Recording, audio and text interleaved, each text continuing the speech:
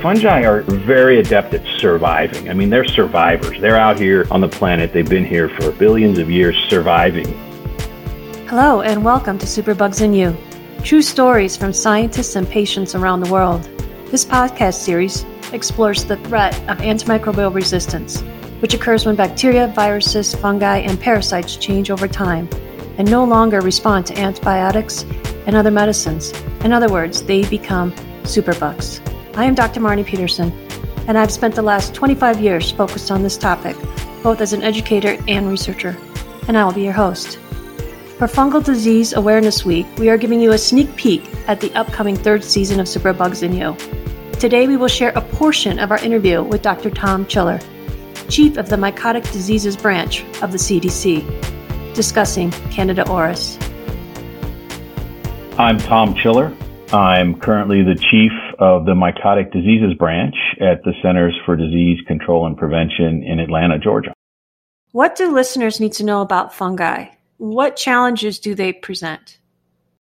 We know fungal organisms make up an entire kingdom of organisms, and they're probably the most similar, if not the most similar, to human beings. They present a real challenge when it comes to both diagnosing them and treating them because of the similarities actually to our own bodies.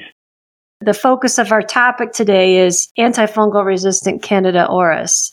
Why are we talking about this?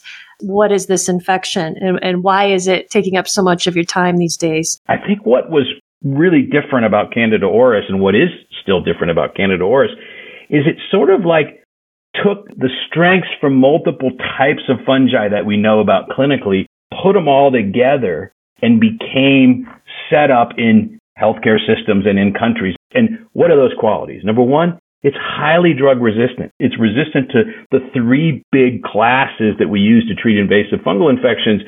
Secondly, it's very transmissible. And yet it's a Candida species, and so it gets into our blood and causes a similar amount, what we think mortality of around 30 to 40% that we see with the regular candidemias. It's a fascinating emergence, and it's not something we expected.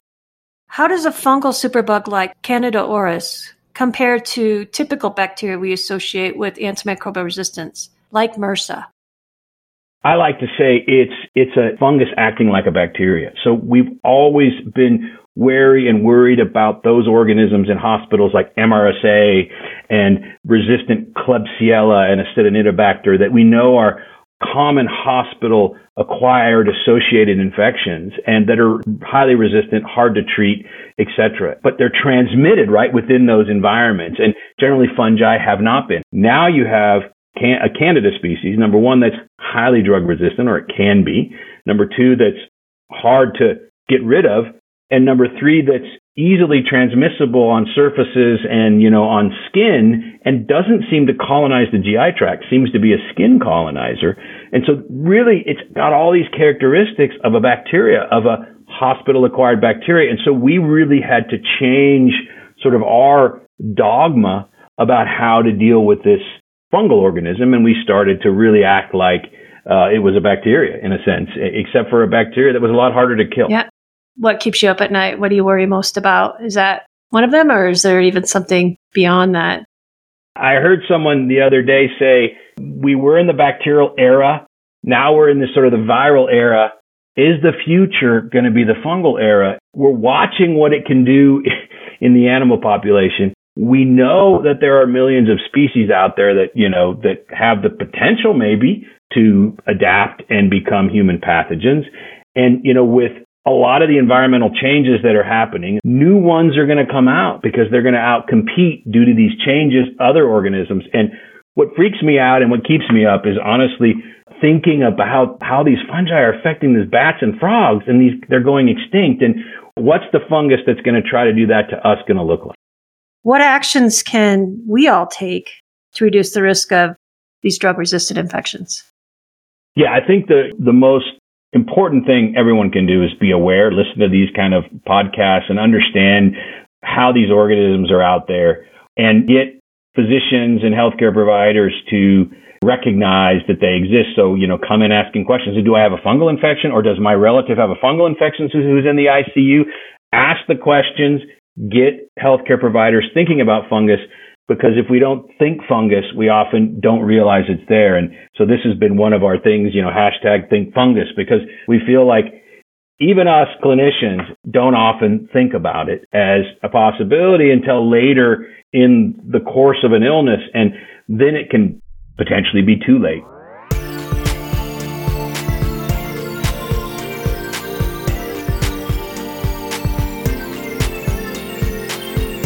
Tune in this fall for more on Candida auris, including the CDC's new report on the impact of COVID-19 on fungal infections, as well as episodes on Acinetobacter baumannii, neonatal sepsis, and the interplay of vaccines and antimicrobial resistance.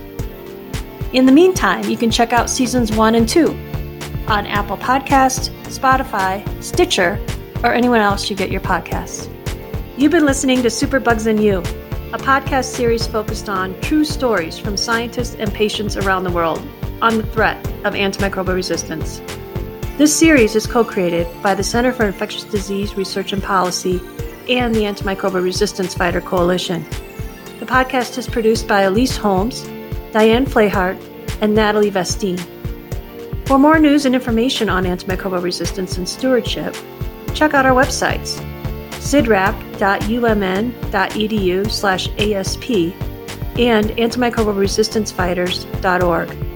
You can also find us on Twitter at cidrap_ASP and at AM Resistance.